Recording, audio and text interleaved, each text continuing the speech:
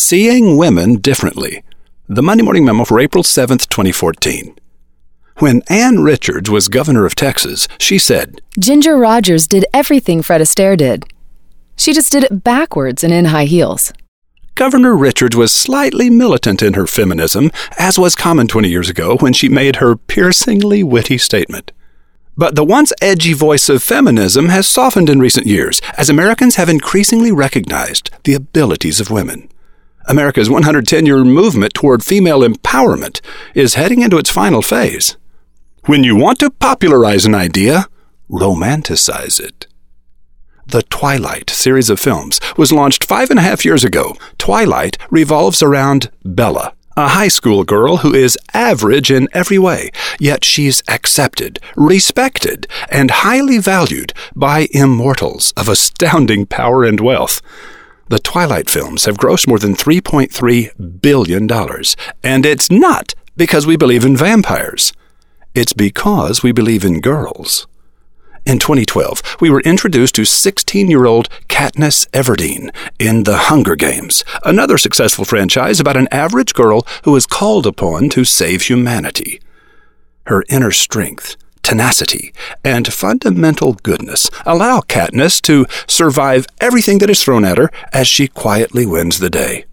No fists flung skyward in triumph, no chin jutting forward in defiance, no happy end zone dance. Divergent is the newest of these Joan of Arc films, in which an average young woman goes toe-to-toe against strong opponents and wins. The special ability of the divergent protagonist, Tris Pryor, is that she isn't limited to seeing the world in just one way, but is able to respond appropriately in ever-changing circumstances. In other words, Divergent celebrates an ability shared by every woman everywhere. I don't believe that Twilight, The Hunger Games, and Divergent are changing our perception of women. Movies like these are just mirrors that show us how much our perceptions have already changed. The quietly heroic woman is especially evident in jewelry stores. As recently as 10 years ago, approximately half of all men would choose the engagement ring alone. The other half would choose with their partner at their side. It was barely thinkable that a woman would shop for an engagement ring by herself and then bring her partner in to see it later. But this is a common practice today. Do you have any idea how this trend affects the language of engagement ring ads? Most women are gracious enough not to be angered by outdated ad speak, such as, "Buy her the diamond she deserves." But is such a statement going to attract a woman to your store? A more elegant observation would be to say, when you love someone and they love you back, it just doesn't get any better than that. And a diamond is the symbol of that love. This statement treats both parties as equals and makes no assumptions regarding gender. But gender-neutral statements are difficult to craft in the English language since we have no gender-neutral pronouns to speak of someone that isn't me or you. We are forced to say, he walked across the road or she walked across the road. We cannot say it walked across the road. Such are the miseries of an ad writer.